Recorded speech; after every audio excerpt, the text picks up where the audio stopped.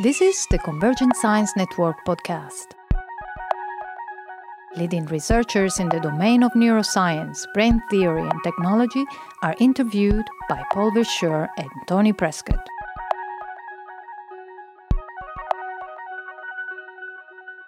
It's Paul Verschure with the Convergent Science Network podcast here at our Barcelona Cognition Brain Technology Summer School 2018, together with my colleague Tony Prescott. And we have Lars Muckli here. And Lars, welcome to the podcast. So Lars, you spoke about internal models and counterfactual cognition predicting our environment. And as the title might suggest, prediction was very much at the center of your presentation. So why do you believe that prediction gives us sort of this strategic lever to understand how the brain works? I think a few years back I kind of tried to conceptualize everything I know so far from visual processing, let's say 10 years ago, and I thought that at some point we have a generally accepted narrative of a visual hierarchy that goes of increasing features represented, for example, in the visual system. And in this story, I felt that there is a particular capability missing. If, let's say, we are driving around in a car and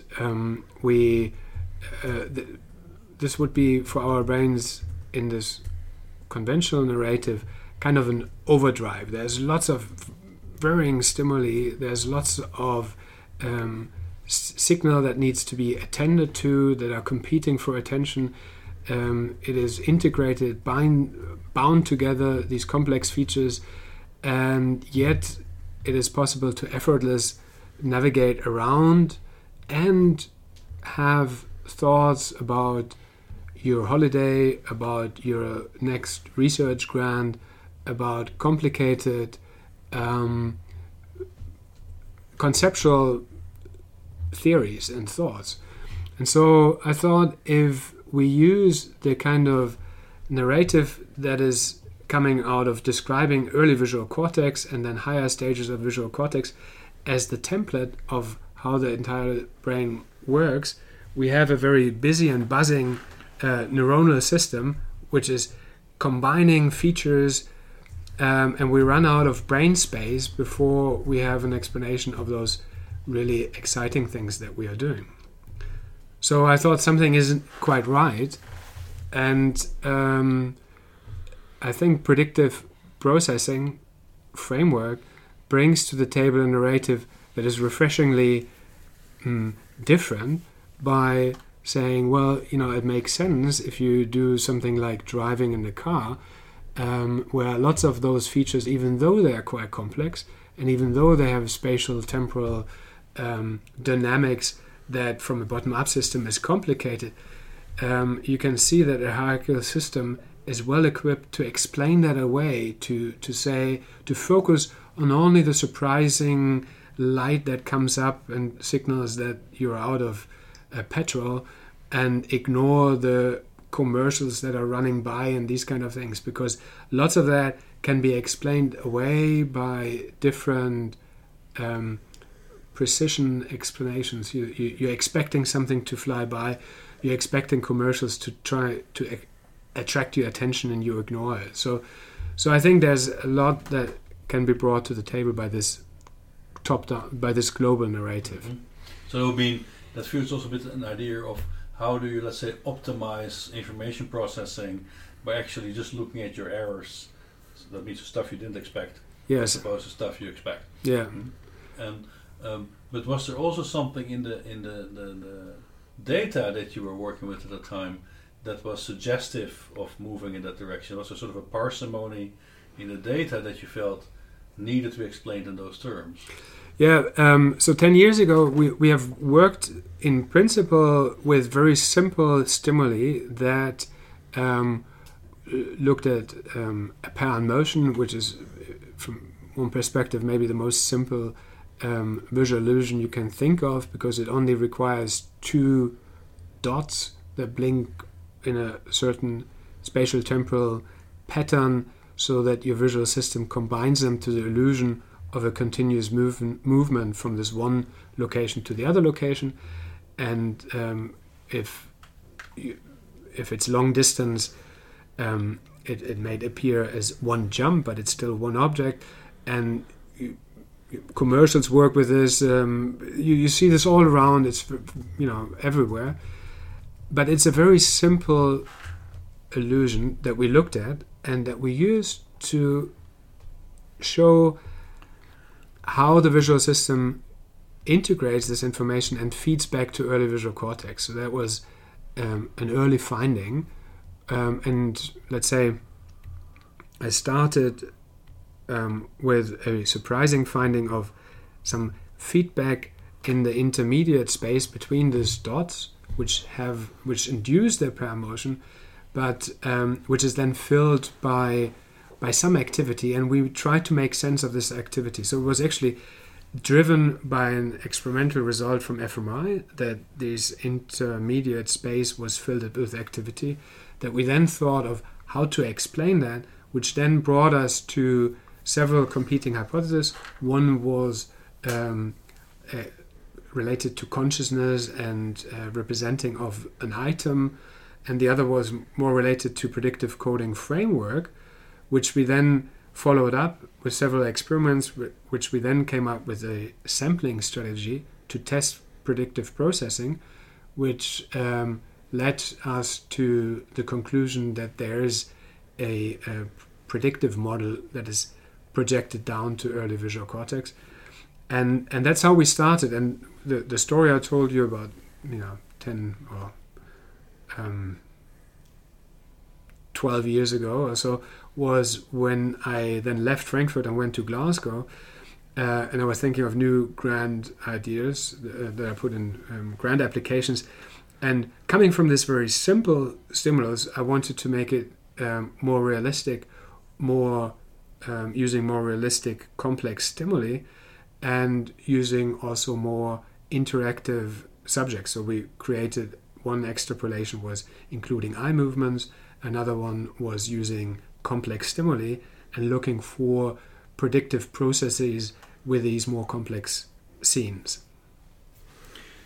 Yeah, so I'm interested in how and why you arrived at the idea of using apparent motion as the paradigm. I mean, you as you say, you're motivated by this predictive framework, and you began by describing some ideas from people like David Mumford and his active blackboard idea that there is a sort of representation of what you expect to see in the world in higher brain areas.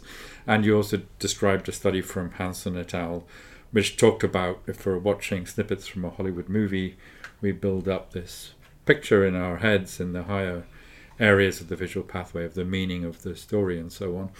And that this feeds back and influences processing in the lower visual areas. So, but the task you choose to focus on, apparent motion, is of course very well known in psychology from centuries back. It was the Gestalt psychologists found this and focused on it and really talked about it as a way of thinking about, well, without perhaps too much theoretical insight into it, but seeing it as such a dynamical process that's happening in the brain. Not so much necessarily a hierarchical process, though. So it is a bit of a leap to go from a Gestalt process like apparent motion to a hypothesis about hierarchy. Okay. Interestingly, I think when we started brain imaging, and that goes back to 1996, when I joined Rainer Goebel's lab, apparent motion and other Gestalt laws were kind of the first start of how we wanted to look into the human brain to see where these Gestalt laws are represented. And motion was something that we started with. Actually, the second experiment was imagery of motion, and we're surprised to see that worked and activated V5.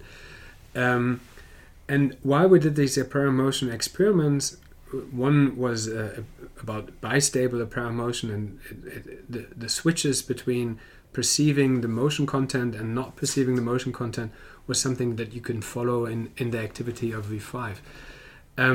But then we found something in the data that actually V1 knows something about, gets informed about some of those integration processes. And it was with Nico Kriegersgott at that time that we were late at night discussing what could be the kind of feedback, along a trace in the apparent motion, how that could be informative. And we came then to David Mumford's kind of seminal papers of the 90s, in which he motivated this active blackboard theory, not totally being explicit whether this active blackboard is a subcortical thalamic structure or primary visual cortex, but the idea that these expert areas kind of converge to their best guesses in a scene and scribble this onto a blackboard to kind of negotiate the scene and the surprises within the scene and so on was quite attractive. And we thought, okay, how can we test this? And I think that started the following experiments. And apparent motion is good in the sense that you can have the inducing stimuli far away from a region in the middle where you have the illusion. And since the early part of my brain imaging, I always use retinotopic mapping, and the trick that the spatial separation of components can be done very cleanly in fMRI, maybe better than in some other methods. So in EEG, you always have everything together. You have a better temporal resolution, but the signal can be separated so well. And in fMRI, one of the advantages, you can do individual maps and then get the single signals out of those retinotopic components. And I think it's this tool that I wanted to explore and use more and more over the years, up to our most recent finding, where we can see that in more complex scenes, this occluded part or retinotopic space can show that you have something like a mental map or mental hypothesis drawn out.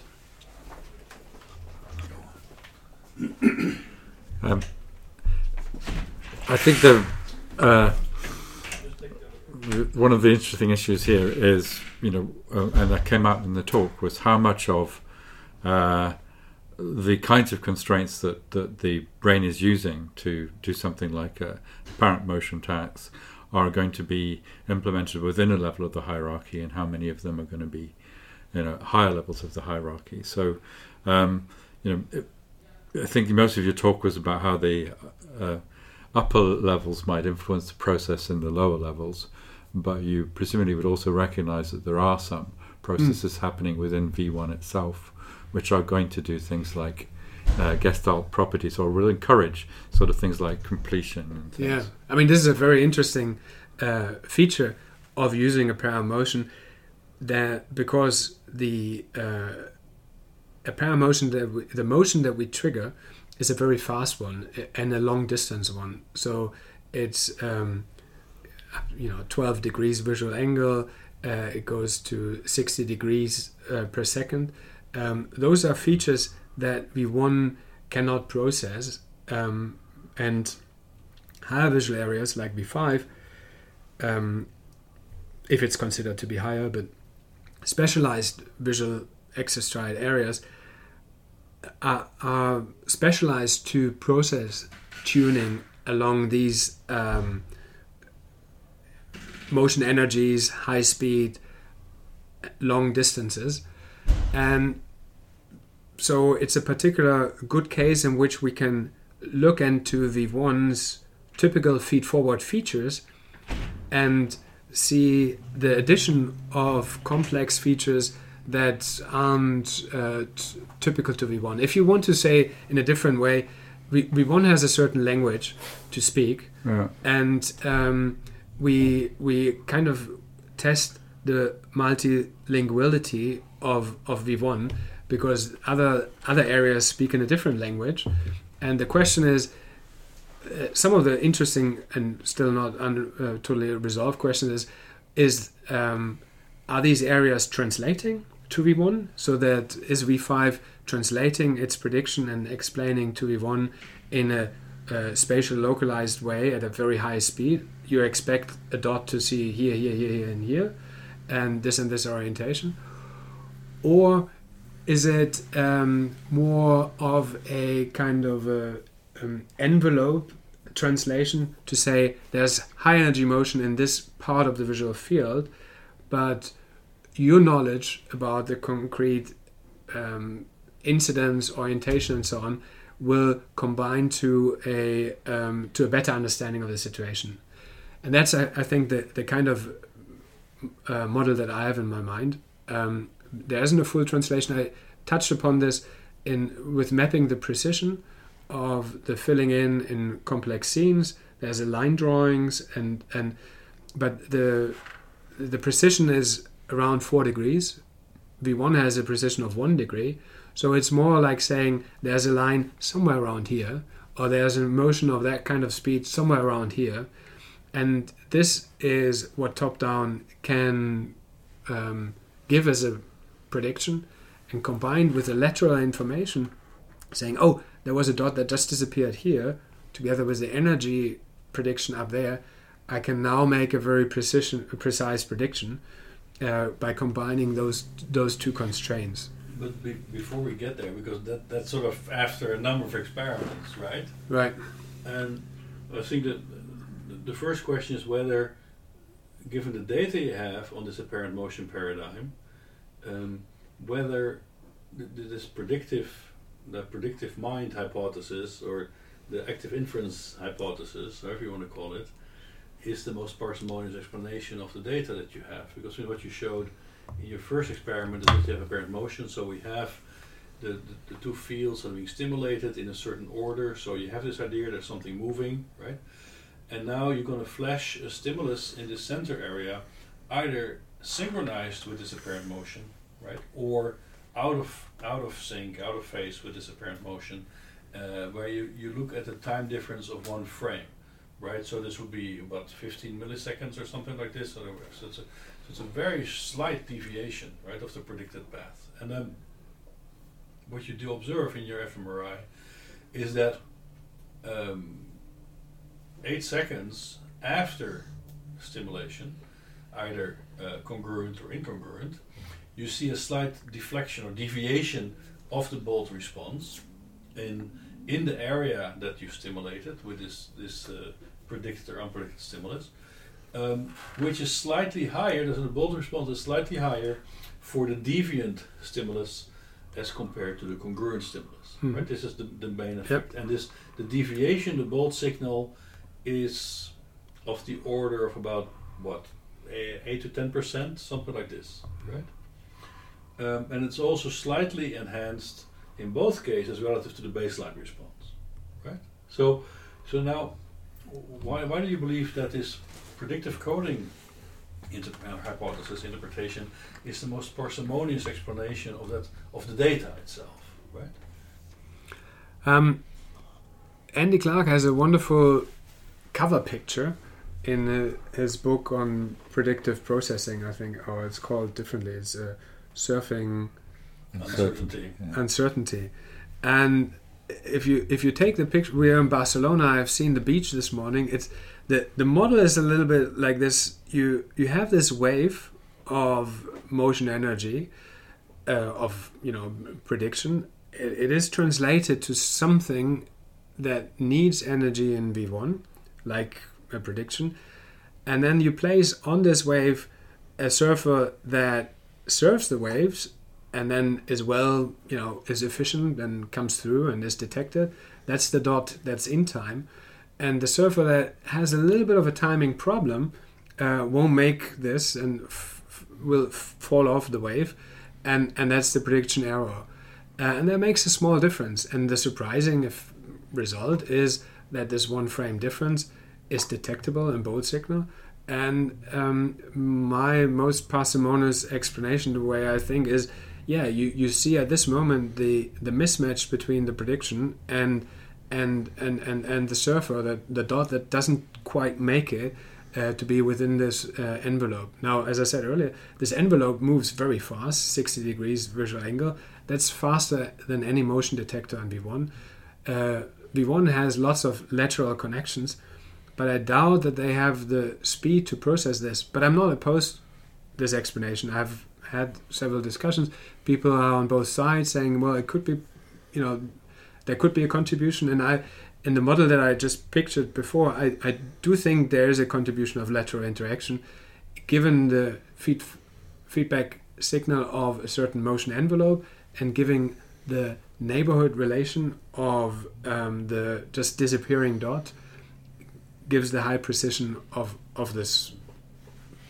How I would say the long range lateral interactions in V1 are iso orientation, right? So neurons that like similar features link together over long distances, and that would of course be a perfect substrate to exploit to get apparent motion, because the activity will be very actively guided along neurons with a similar response tuning to move in a certain direction, right? So this would give you essentially a kind of entrainment response, right, to explain apparent motion, which might be also more in line with actually the Gestalt ideas, right?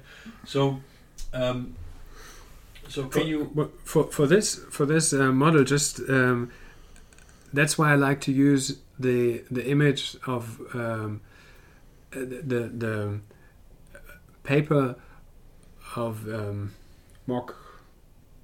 I'm blanking on her name, but who did the apparent motion with the gratings, and the filling in is inducing a new feature, which is a new orientation, which is not just neighborhood relation, it's a smooth transition. Now, maybe the case can be made that the lateral interaction smoothly goes from one orientation over space to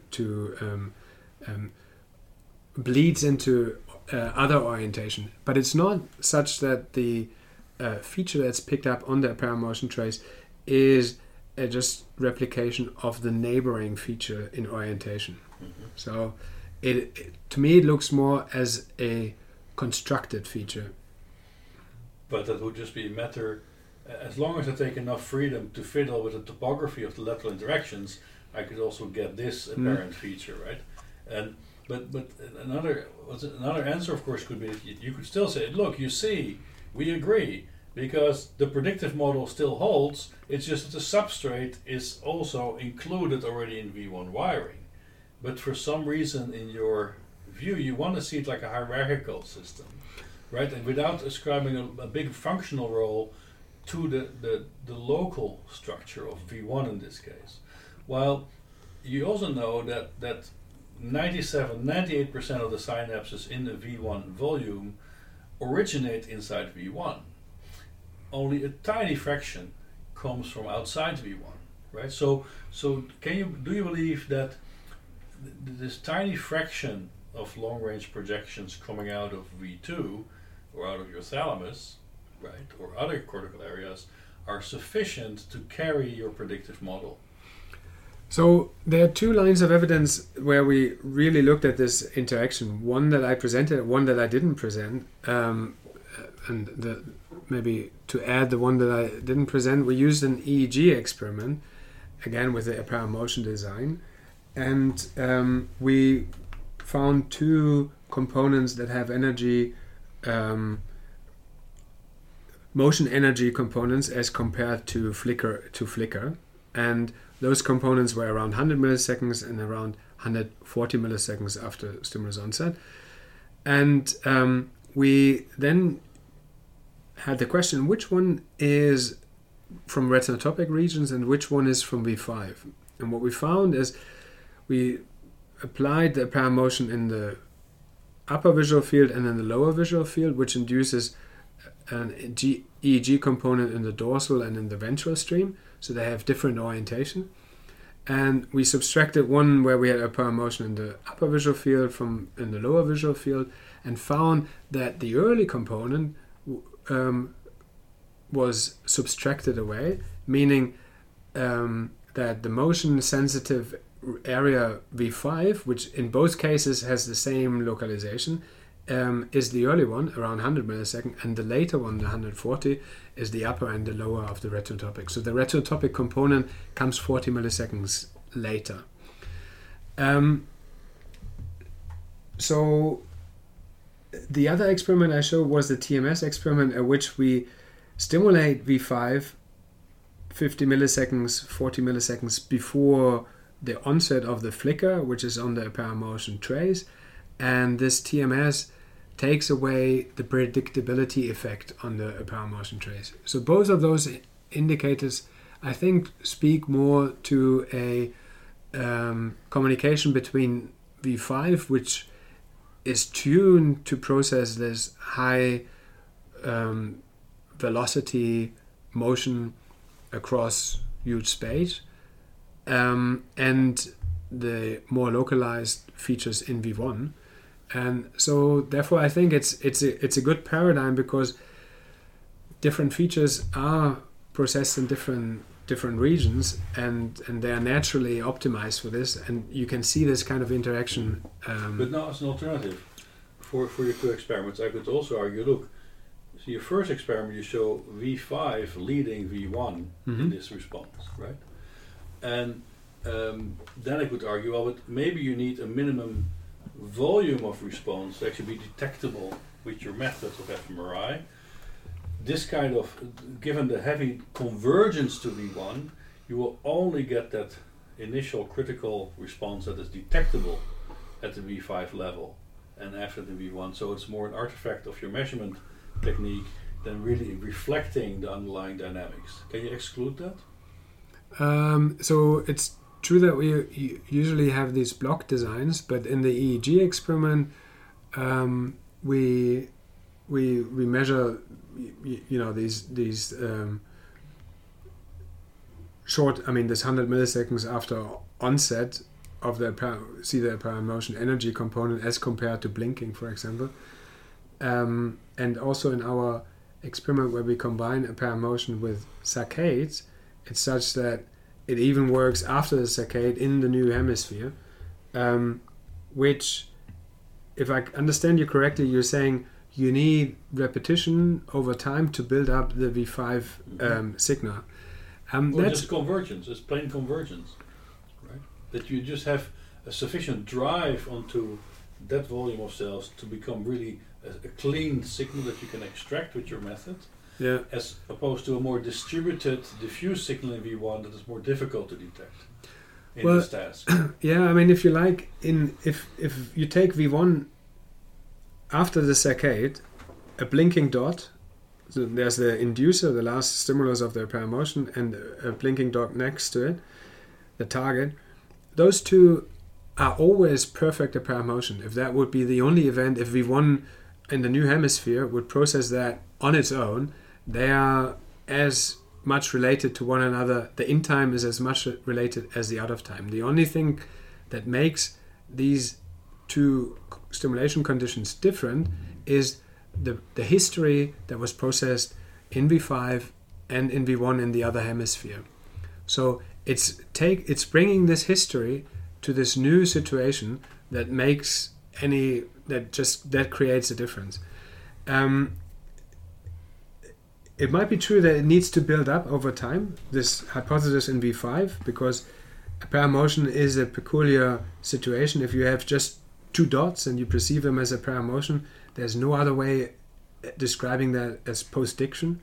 After the second event only, you can understand that it was a motion, and every point in between would be integrated at a later time point. So it's like you're reversing the time frame. We in our experiments we have always had 8 iterations of apparent motion, so that takes care, the visual system kind of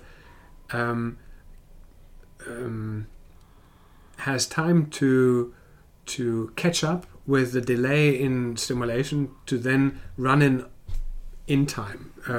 If the famous experiment is if you do in a pair motion, you take away one stimulus, so it's repetitive, and then you take a stimulus away, you will still continue to see a pair motion because your visual system is now so predictive that it fills in this, that it can catch up. It needs to do post-diction of the missing stimulus to realize so the apparent motion is there, but the question is, do we really see a strong contribution to the phenomenon at the signal level of something we might want to call a predictive model, right? So then also for your second example, you could also see where you talk about your TMS experiment and say, look, if I zap V5, I can sort of disrupt the error detection signal. At least this is how you would interpret it, right? And then the error detection signal, or the deviant triggered signal, ends up roughly at the same magnitude as the congruent stimulus, right?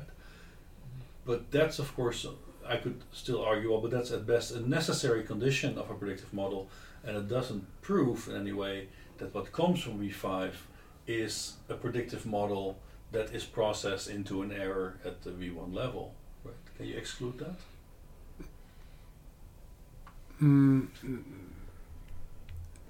What I'm struggling to find a way in which we could prove that.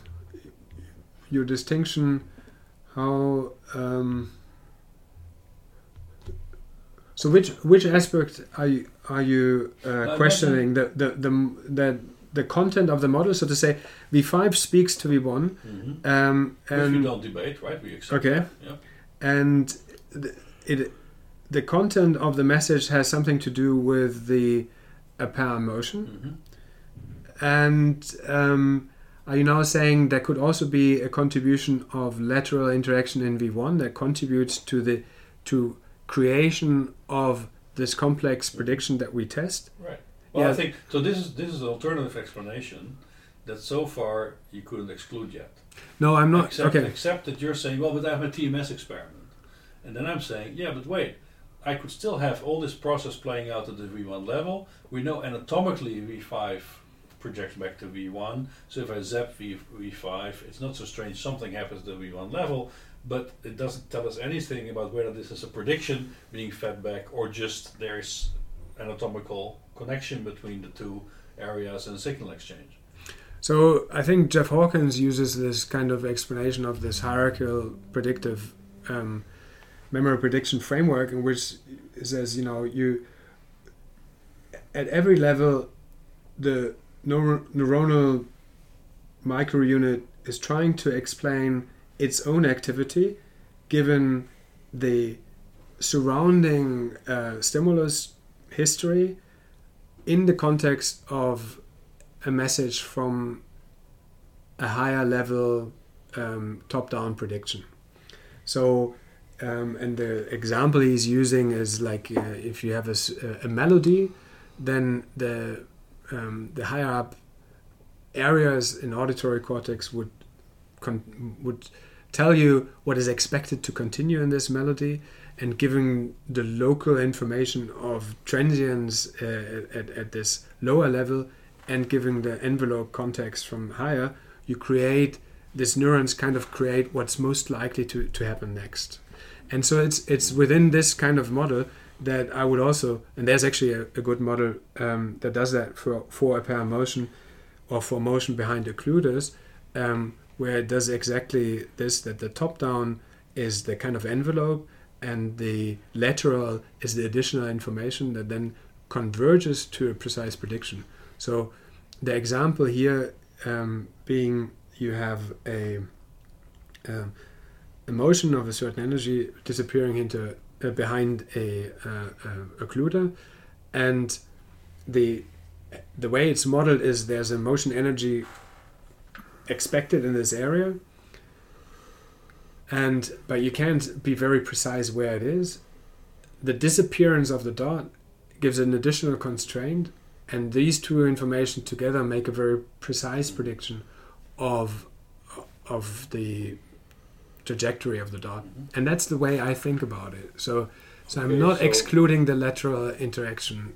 So you're saying then the idea of a hierarchical predictive model is a functional concept that's not mimicked or in sort of an isotropic way mapped to the anatomical hierarchy, because it might be implemented by some, let's say, confluence of recurrent projections and local interactions in neural circuits. Exactly. This will be your point. Yes. Okay.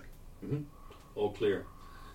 Because also in that sense, you made the point, and also it resonates with this. You said, look, the traditional view, and that's also where Hawkins, I think, sits, would be rather dogmatic in that sense, right? There's a top-down prediction, and this comes together at a lower level in the hierarchy where it leads to an error, right? There's a real comparison taking place between the state that this lower level area believes is correct. It gets a reference, if you want, from a top-down area, and now a comparison happens and I have an error, right? And your data would not really reflect that in such a literal sense, right? Because you, and essentially in your what you'll see in your bold signal, for the matching, the congruent stimulus also leads to a deflection of the signal, as does the incongruent stimulus, although the deflection is somewhat different, right? So that means it's not about the error processing, apparently. So what do you then think is being processed, is being generated in that local V1 circuit, if it's not an error as the traditional models would predict? Well, I think this is of course a very good point, but it seems like a point about the labels we add to those coding differences, right? So if a prediction is violated and the violation of the prediction gives a different signal, or whether it's a confirmation of a prediction that gives another signal, it is the combination of input signal and expectations that are combined, and they can be subtracted, which is the prediction of the predictive coding proper way, or it could be multiplicated and resonate, and it's very difficult to define the level at which we can resolve that debate, because so I'm currently not sure how we would resolve this, because at the neuronal level, so what is the right level of description? We have the microcircuitry within V1 that is a combination of excitatory and inhibitory neurons. The arrow units that can be also a combination of excitatory and inhibitory neurons, so it will be very difficult to resolve that. But the narrative of the predictive processing framework is very clear about those units in principle. So prediction error matters, reduction of prediction error, or is a currency that might be very useful. And also in the predictive coding framework, you have the resonating, the confirmation signal for a predicted signal that keeps an internal model running. So you have all those components, and I think it's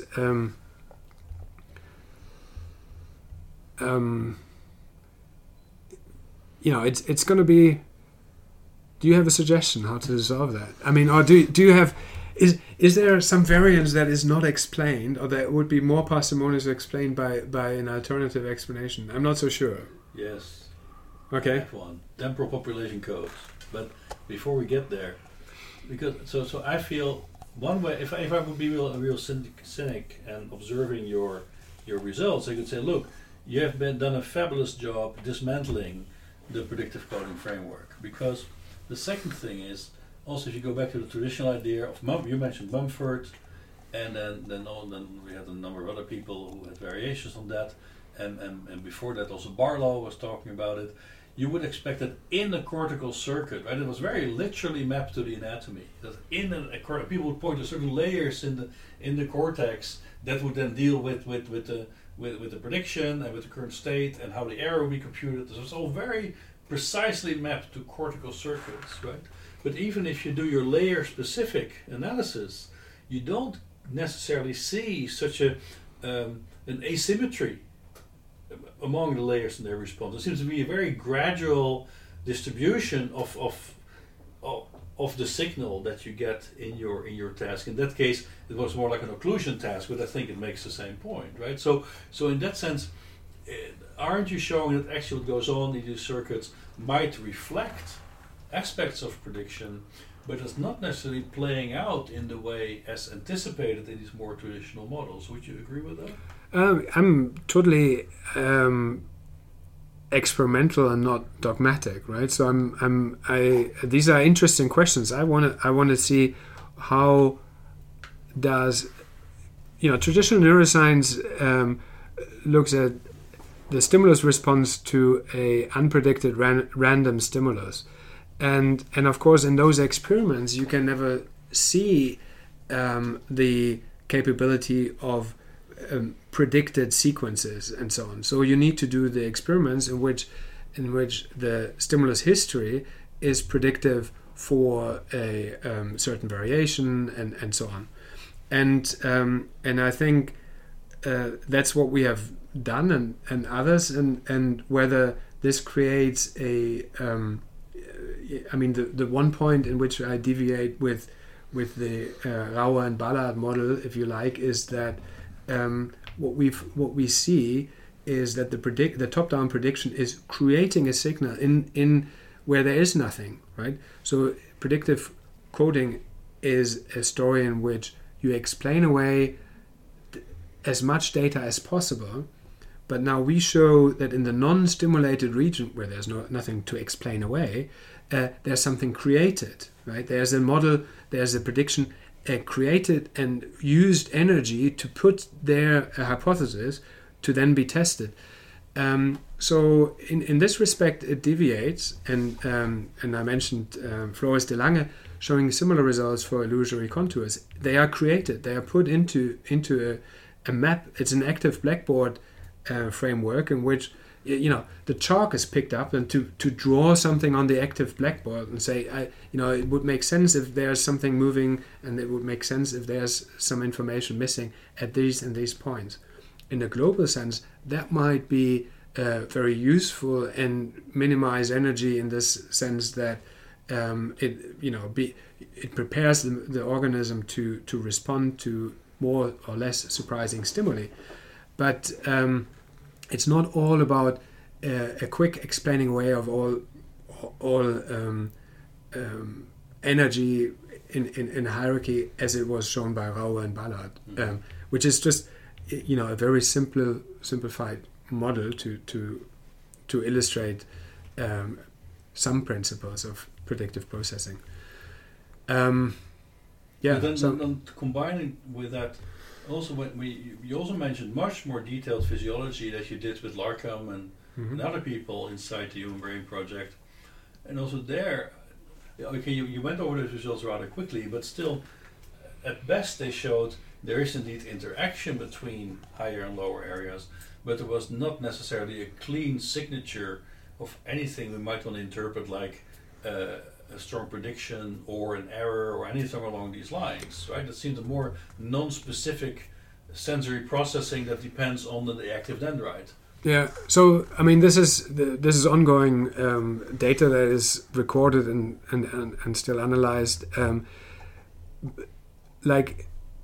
What I think in the classical V1 ice cube model and following some claims that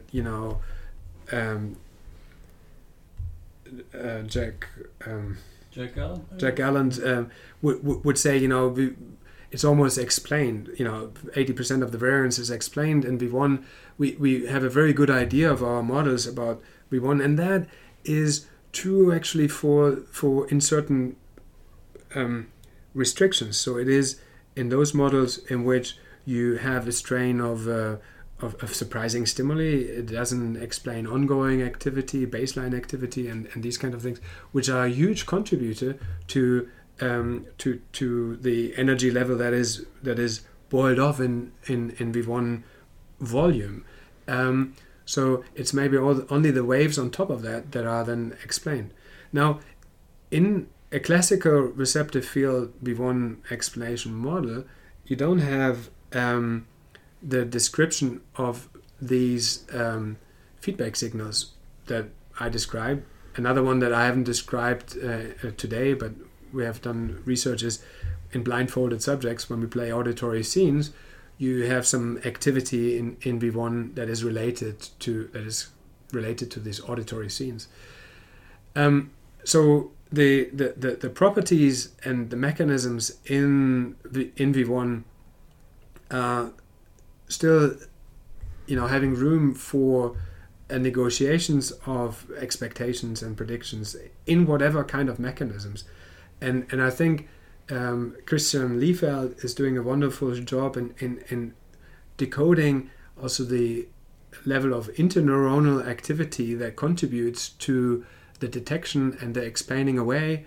And I think he has found a subtype of inhibitor neurons that is very strong in exactly being silent during visual stimulation and being active during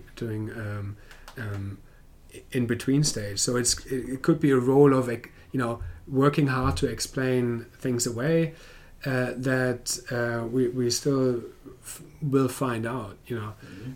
So there are many subunits that can still be contributing to this model and to this compartment of visual cortex that we think we understand best. Maybe V1 is thought to be one of those regions that are best studied and best understood, and yet there are like languages of feedback signals that we don't fully conceptualize. You mentioned one of the results that you found was a difference between paranoid schizophrenic patients and controls on this apparent motion task. So what do you read from that in terms of support for your hypothesis about top-down predictions, and also what does it tell us about schizophrenia? So we actually didn't find a difference between schizophrenic subjects and controls, not in the dimension that we expected it, in the predictability effect, because we could confirm the predictability effect. We saw overall a difference in the amount of apparent motion perception, if you like, but so the responses to detection of apparent motion was different in controls and schizophrenia. I mean, there's a general result, isn't there, that schizophrenics are less susceptible to some visual illusions. Exactly, yeah, like the hollow face mask illusion, and the same is true for apparent motion. But what we didn't find is that the effect that we see, the advantage of a flickering stimulus that is consistent with an apparent motion context, was more or less in schizophrenic subjects than in control subjects. So the original idea was that it could be that the signatures of creating a prediction error and the processing of a prediction error are altered in schizophrenic subjects. They are less tuned to process the prediction error, or higher tuned. Actually, they are both hypotheses. But we didn't find that, so we basically just replicated this. Now we are testing the same thing in autistic subjects. We're just starting to do that, same experiment. And some have suggested that it should precisely be the difference between autistic subjects and schizophrenic subjects, in which you have this low-level difference in visual predictability that matters in autistic subjects, but not in schizophrenic. So we will see that. But the prediction here would be that autistic pupils would be less tuned in explaining away the predicted stimulus. It would be as unexplained, as surprising as the unpredicted one. And it shows a tuning for predictability that is important and essential. And we could think of it in the sense that if you experience lucid dreams, you it's maybe a situation you're quite aware, you're aware, you're conscious, but you don't respond to prediction errors. The story, you don't wake up and realize you are in your bed, but you continue your dream, and knowing being in your bed and knowing to dream does not bring the dream to an end. And so that's maybe a situation that comes very closely to auditory hallucination in schizophrenic subject. It is causing some prediction error. They are surprised, they are worried, but it's not resolved. It doesn't make the internal representation go away or being replaced and overwritten by an alternative. But now, in terms of the actual data, in the schizophrenics, if you would do the parent motion task, how big is the deflection you would see in their bolt response as compared to a healthy control? What is the exact difference? Sorry for having been so brief, but in the talk I only presented behavioral results, and we haven't done functional brain imaging with them. It's just a behavioral observation that they are not detecting the in-time stimulus as good as the... But what would be your prediction in with respect to what you would see if you would do fMRI on them? Yeah, that's a good one, right? In the autistic subjects, if we find behavioral no difference between the predicted and the non-predicted flash stimulus, we would like to do the fMRI experiment using layer-specific fMRI to see whether then we have a continuous low precision prediction in the superficial layer that doesn't discriminate and doesn't trigger an error signal. Right. Could be one hypothesis. So another one would be that apparent motion is never creating any activity along the trace, so that the envelope is maybe processed feed-forwardly, but there's no feedback message. Right. So everything that comes in hits the clear slate. Mm-hmm. So now, since I'm on this crusade to sort of demolish the predictive model, another piece of the data that feeds that assault is the data that you presented on the cerebellum, which is really interesting, right? Because when you opened up your analysis to go more whole brain and also look at how other structures would be involved in this, now suddenly the cerebellum started to also show activity in this task, right? So now I could say, aha, you see, apparently this sort of clean isomorphic mapping of prediction hierarchies to cortex is insufficient to explain the paradigm, to explain the behavioral effect, right? So how does the results you get from the cerebellum not question this predictive hierarchy model that we started out with? So I had been a cortical chauvinist by accident, not by conviction. So we just started out scanning cortex because it didn't, and cerebellum didn't make it into our slab. We have changed that now, and I'm at the, I'm still on my learning curve to learn more about the cerebellum. How much I understand of it, or some of the hypotheses are that it is a machinery that has an architecture to create a temporal forward model that is used in, for example, in tracing behavior. So seeing, tracing a curve, monkeys can follow this curve by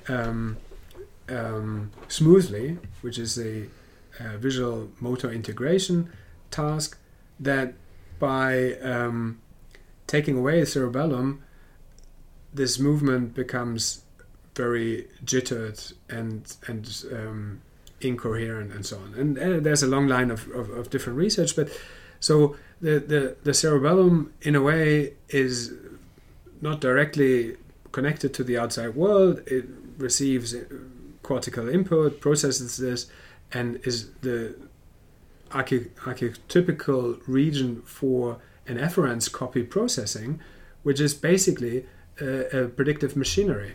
And so, as I've heard in a recent talk, if evolution came out with a perfect prediction machinery and is connected potentially to the entire brain, what would you use that machinery for? And so I think the conclusion is that lots of the forward modeling that is necessary for survival is done, is offloaded, or is done under participation with the cerebellum. So it is, if you like, our predictive machinery that communicates then with the different sensory and motor output areas. Now, what's also funny about that is with the cerebellum projections are mainly going to frontal parts of the cortex, most densely. So then to get that signal back into V1 would indeed take some cascade of recurrent projections, right? I thought so, that there are some I think there are some direct connections to visual. So there's some visual cerebellum connections. I'm not entirely sure if they go to V1 or to extrastriate areas and so on, but I think there must be something like a visual subpart of cerebellum. Sure, but okay. So the last part of your talk went a little bit more in the direction of sort of a more computational understanding what this whole system might be doing, right? So the bottom line would be Cortex builds hierarchies of internal models that are coupled through prediction errors, right?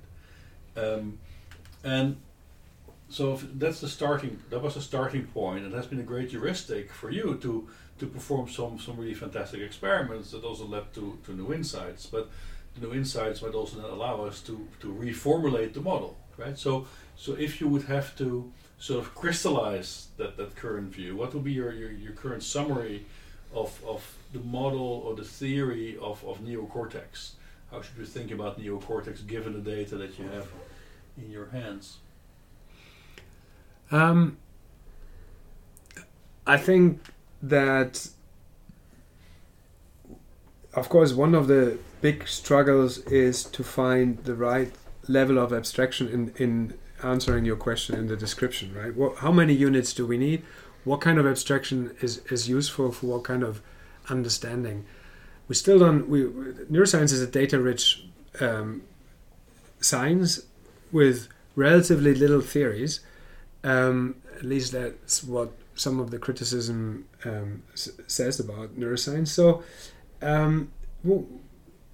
and we haven't. This is a question we haven't fully resolved. Which level of description do we need? Do we need spiking neurons explanation? Do we need principles? And I think this predictive processing has some hypothesis, some units, which could be in single neurons or microcircuits, which is the description of prediction errors, for example, important currency, I think, and also the kind of population code of internal models. So for more complex human tasks, it is extremely important to be able to simulate an counterfactual situation, to plan behavior, to plan interaction, or to plan a career. We can think about, there are many very fascinating how can you explain that a biological system is capable of committing suicide? How did evolution make it possible that you can you create an internal model that is somehow rewarding, that you simulate and say that makes sense, and then commit suicide, which in biology is extremely unbiological, right? So there is only a few components that you need to be able to explain how internal models can create a good description about external facts, right? So deep encoding works well in the visual system, for example, to now label visual scenes and learn the different objects by coming up with a condensed description, but just by learning an incredible amount of visual stimuli and trying to extract the most essential features. So I think there are some of those components that are sufficient to come up with with a hierarchy of extracted features by using prediction error minimization. But I think what's unresolved so far, what I want to look into future, if that was your question, is the kind of how do you lift up this internal models that are then totally connected and well describing the environment to something that is alternative, that you can plan alternative to the currently existing outside world. I was looking for an alternative to the classical model. I don't really hear it yet, but Tony. Well, you mentioned the deep convolution neural nets a couple of times in your talk and just now, and sort of Paul and I are both interested in putting models of the brain into robots and getting to do tasks in real time. So, and I take from some of the things you're saying that maybe there's some useful mileage to be had in using these convolution neural networks as an approximation to what the visual pathways might be doing. But I mean, say we get that working in some sort of first pass, what would be the things that we would be missing out on, and what would we want to add to make this a more realistic model? So I think the flexibility, the adaptation to new environments is something that is a potential of expanding deep encoding neuronal networks that are feed-forward networks by expanding to recurrent looping might be able to make them even more clever. To, let's say, the context-dependent amplification and de-amplification is something that could potentially, once we find the right architecture, make deep encoding networks more flexible to adapt to new environments. So this is, I mean, you're more the experts in this, and this, I'm sure this is something that's widely debated. From our research, we just see the great difference between the big success story of deep encoding networks, convolutional networks, that are very similar to the hierarchy in the visual system. However, they're both feed-forward, so they're feed-forward processing architecture, and the only thing that's fed back is the error signal. But in a if we take our research serious and add a feedback cascading network to the feed-forward, then what we get, for example, is a network that can fill in occluded images, which is one of the examples that we have used in our lab, in which we see that humans kind of have line drawings fitted in by their visual cortex, and our deep encoding networks connected to an autoencoder, so a U-shaped network, is able to then make predictions about occluded objects or images that are currently not in sight. And so that could be an architecture that is also that is if you like, an active blackboard of predictions, what is happening when something disappears or over time, and makes a world, enriches, so to say, the environment in which the network is working. But wouldn't that imply that we would need much more brain volume, that our skull would be the size of a skippy ball, because in that for those models, if you want to bring in now any kind of invariance, scale, rotation, position, you have to duplicate your wires, right? So you would run out of wires very quickly. So would it scale? Would that approach really scale, you think? I mean, on what we have done for the U-shaped network is just doubling the network, right? It's a so after the convergence, it diverges and has lateral connections, and to reconstruct the images, and that makes it to an if you like, an active blackboard architecture. Nico has done it in a slightly different way, used object recognition tasks in a network that is either feed forward or has also lateral and feedback connections, this BLT network, and could show that this kind of network architecture is better in recognizing overlaid numbers, cluttered scenes, and so on.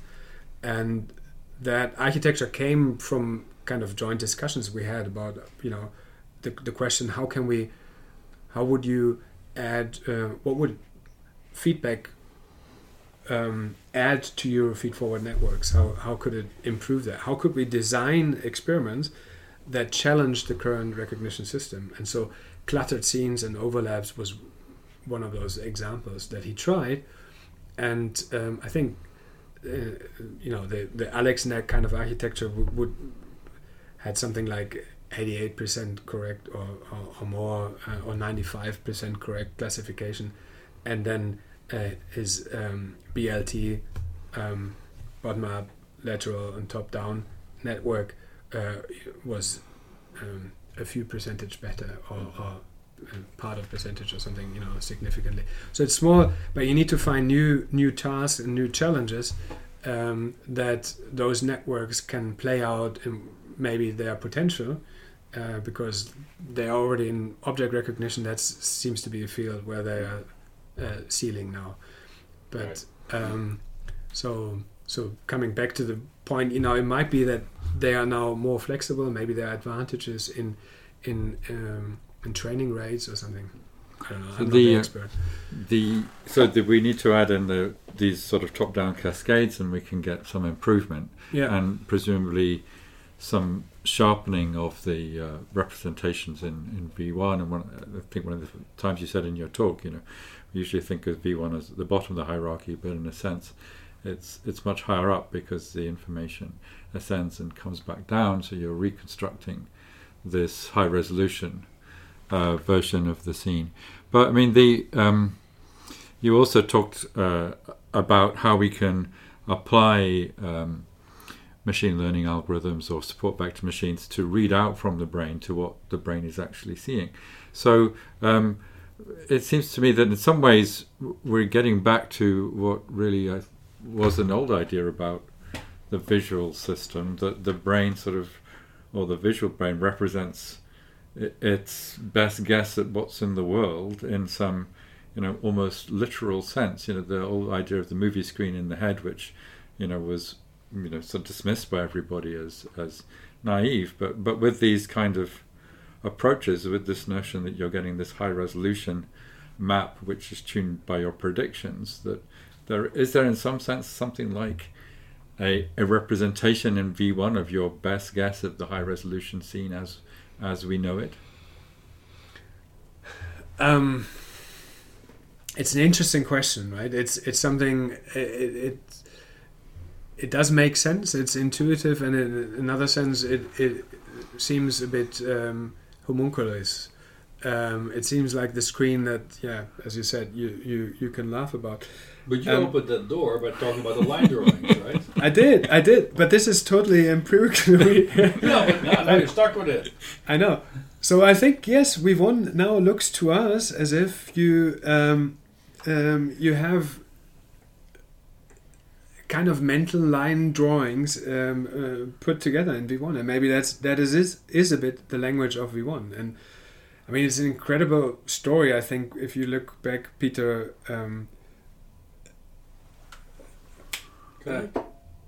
Kavanagh, Patrick Kavanagh talks about this 10,000 years of neuroscience by describing the if you look at the line drawings in caves, that is a form of communication that works, and that's surprising because line drawings work even though line drawings don't exist in the world, right? What we see is or what's out there are textures and texture borders, but from a texture border to come to a line drawing is an abstraction that seems to work incredibly good for our visual system. And since we were totally surprised that if we asked the subjects to fill in the missing information, they came up with the same line drawing.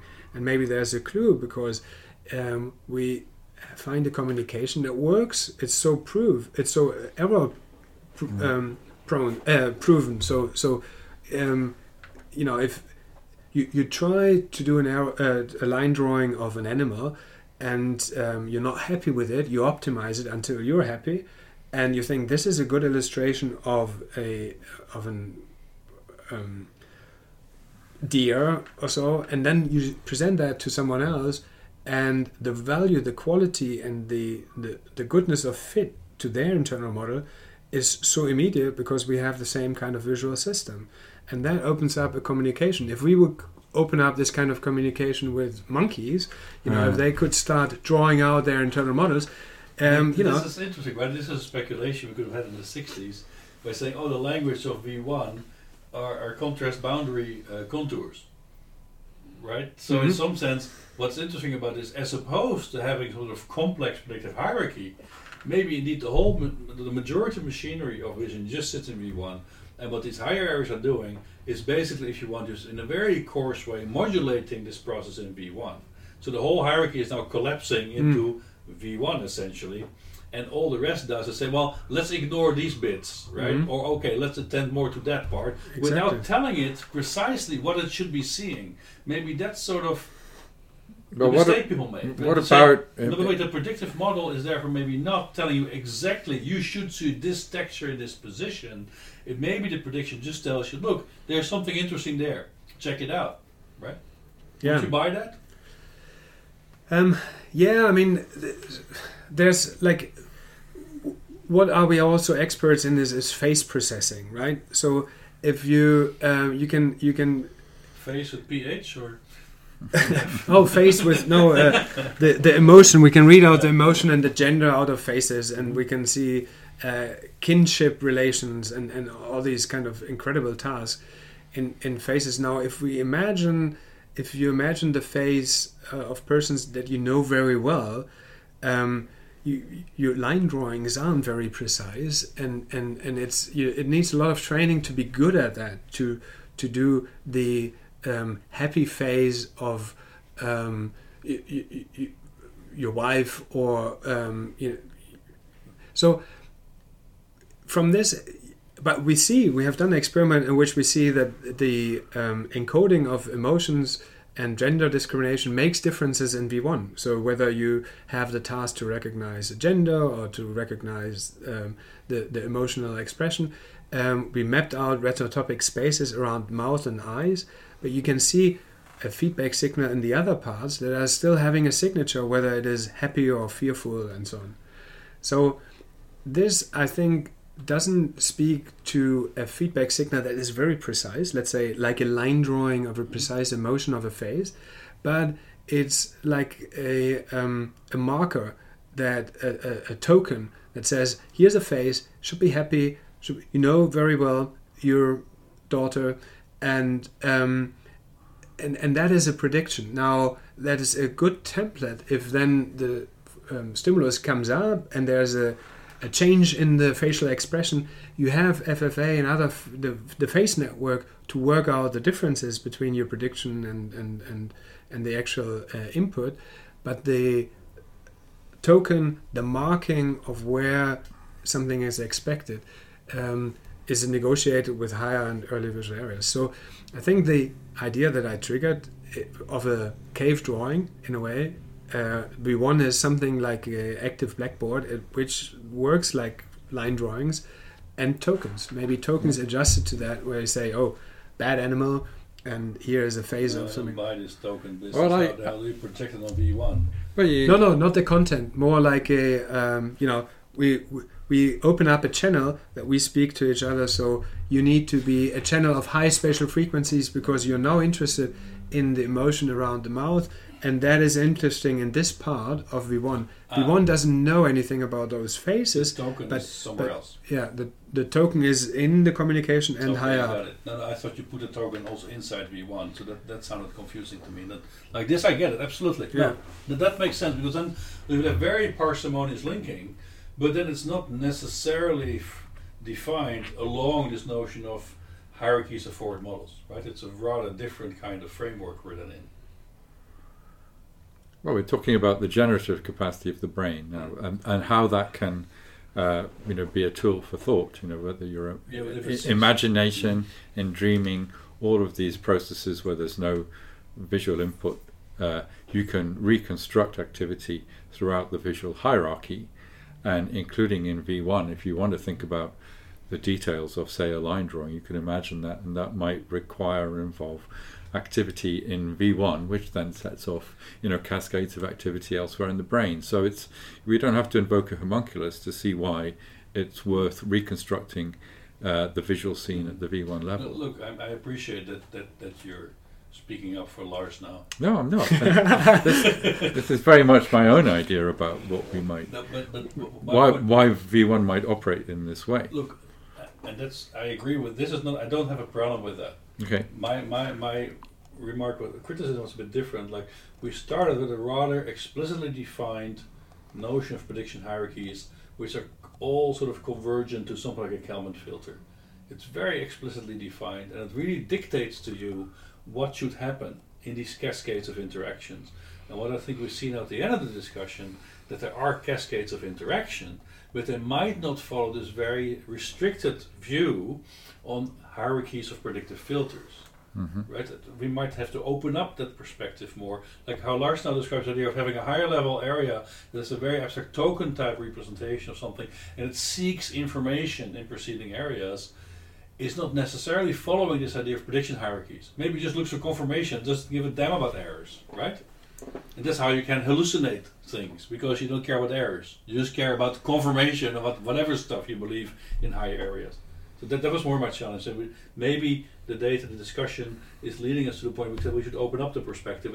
These are not just strictly defined prediction hierarchies. There's not enough data to support that, and maybe this model of token representations are maybe an alternative that is richer and maybe also closer to data. That was basically what I was saying. So are you happy with that, Tony, or you think I'm sort of misconstruing the discourse now? Well, I think you're pushing which I happily do most of the time. You're very much pushing it in a certain direction, which I don't think Lars was necessarily But he was agree nodding with. his head. Maybe he's just tired. I think that's probably the case, and he has a plane to catch. Yeah, right. You've drowned him down. Good. You see? Endurance wins the day again. So Lars, now before you can escape, there's two last hurdles you have to take. The first one is, so this is not easy territory. It's really involved experimental methods. It's linked to theory. It's very precise. It's hard work, right? This stuff doesn't come for free. So I'm sure you have plenty of scars being in this domain. So if we would like to follow your route to try to understand the brain, what is Lars' law? What is Lars' law that we should follow to understand the brain?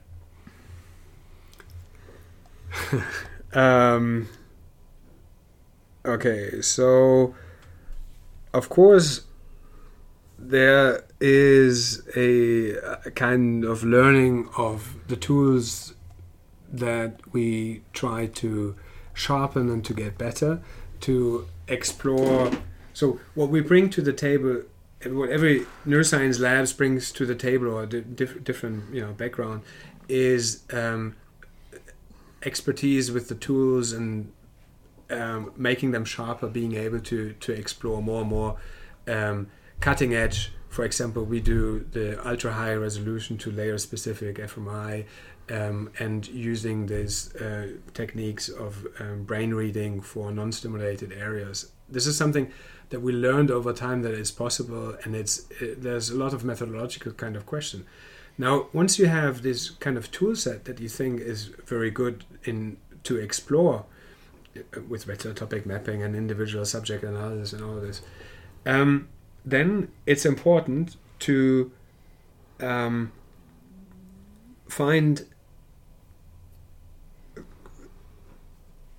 relevant questions and explain them in such terminology that your corner field becomes bigger and wider, and you find more and more overlap with other labs and. How is this a law? We have to be able to put it on a. I don't know what you mean by law. I kind of understood what's my method. The law of effect, right? For instance.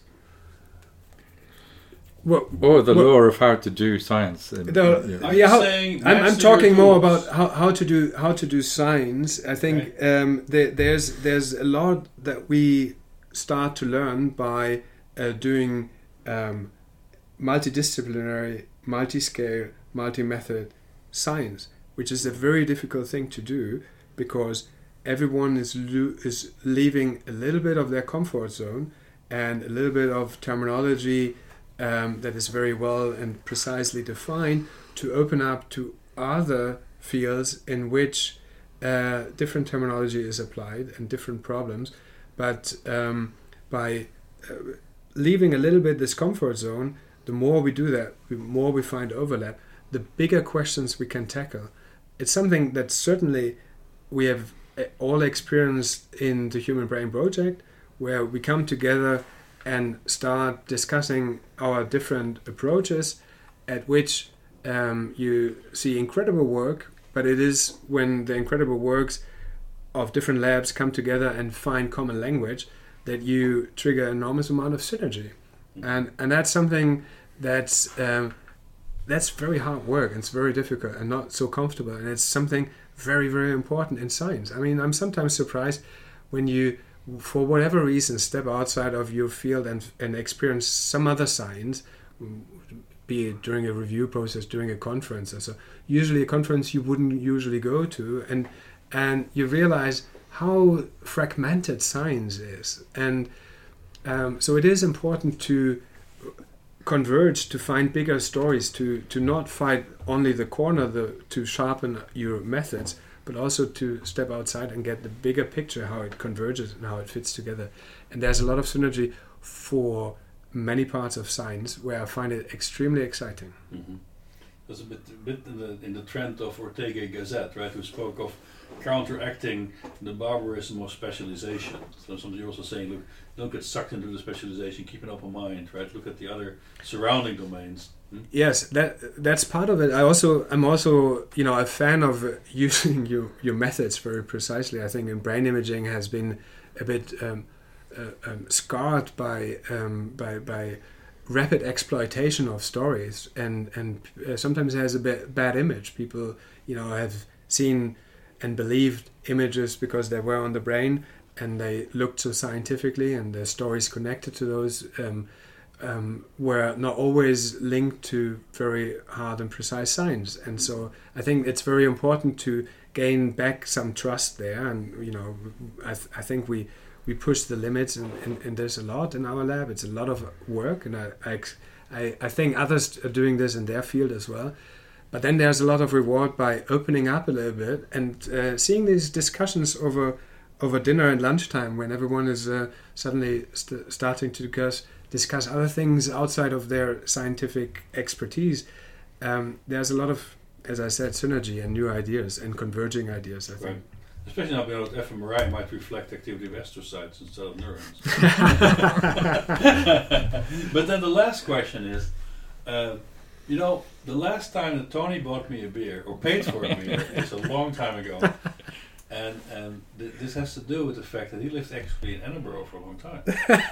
So you have been virtually neighbours, right? You being in Glasgow. So, not sure we overlap. But for that reason, Tony will come visit you in 4 years in Glasgow, assuming you're still there, and I'm sure you will be doing great work. And he's going to just come with a notebook to check whether you have confirmed or falsified a specific hypothesis that you're going to share with us today. So what's the hypothesis, the most critical hypothesis in your research program that you want to see tested in this 4-year time frame? From now on in 4 years, what I want to see tested. Yes, we're not going to have a shifting time window. From now, 4 years. I'm not going to give away my best ideas. You don't have to tell your prediction. Okay. What will happen in my field or in other fields? I think we'll see a lot of.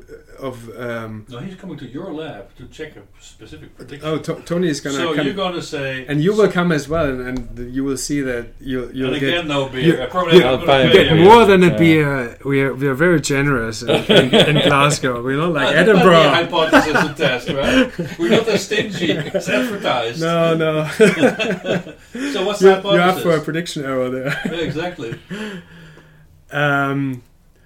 No, I don't have a good prediction in this. I mean, what I'm most intrigued, I think maybe 4 years is not going to be enough, but I want to see the double coding of internal models that are about current situations. They are predictive about the scene, and the mental models about something else being simultaneously processed in our brains, which we know, and we know in which areas, more or less, but we don't know how these codes coexist without interfering with one another. Mm-hmm. Now, having layer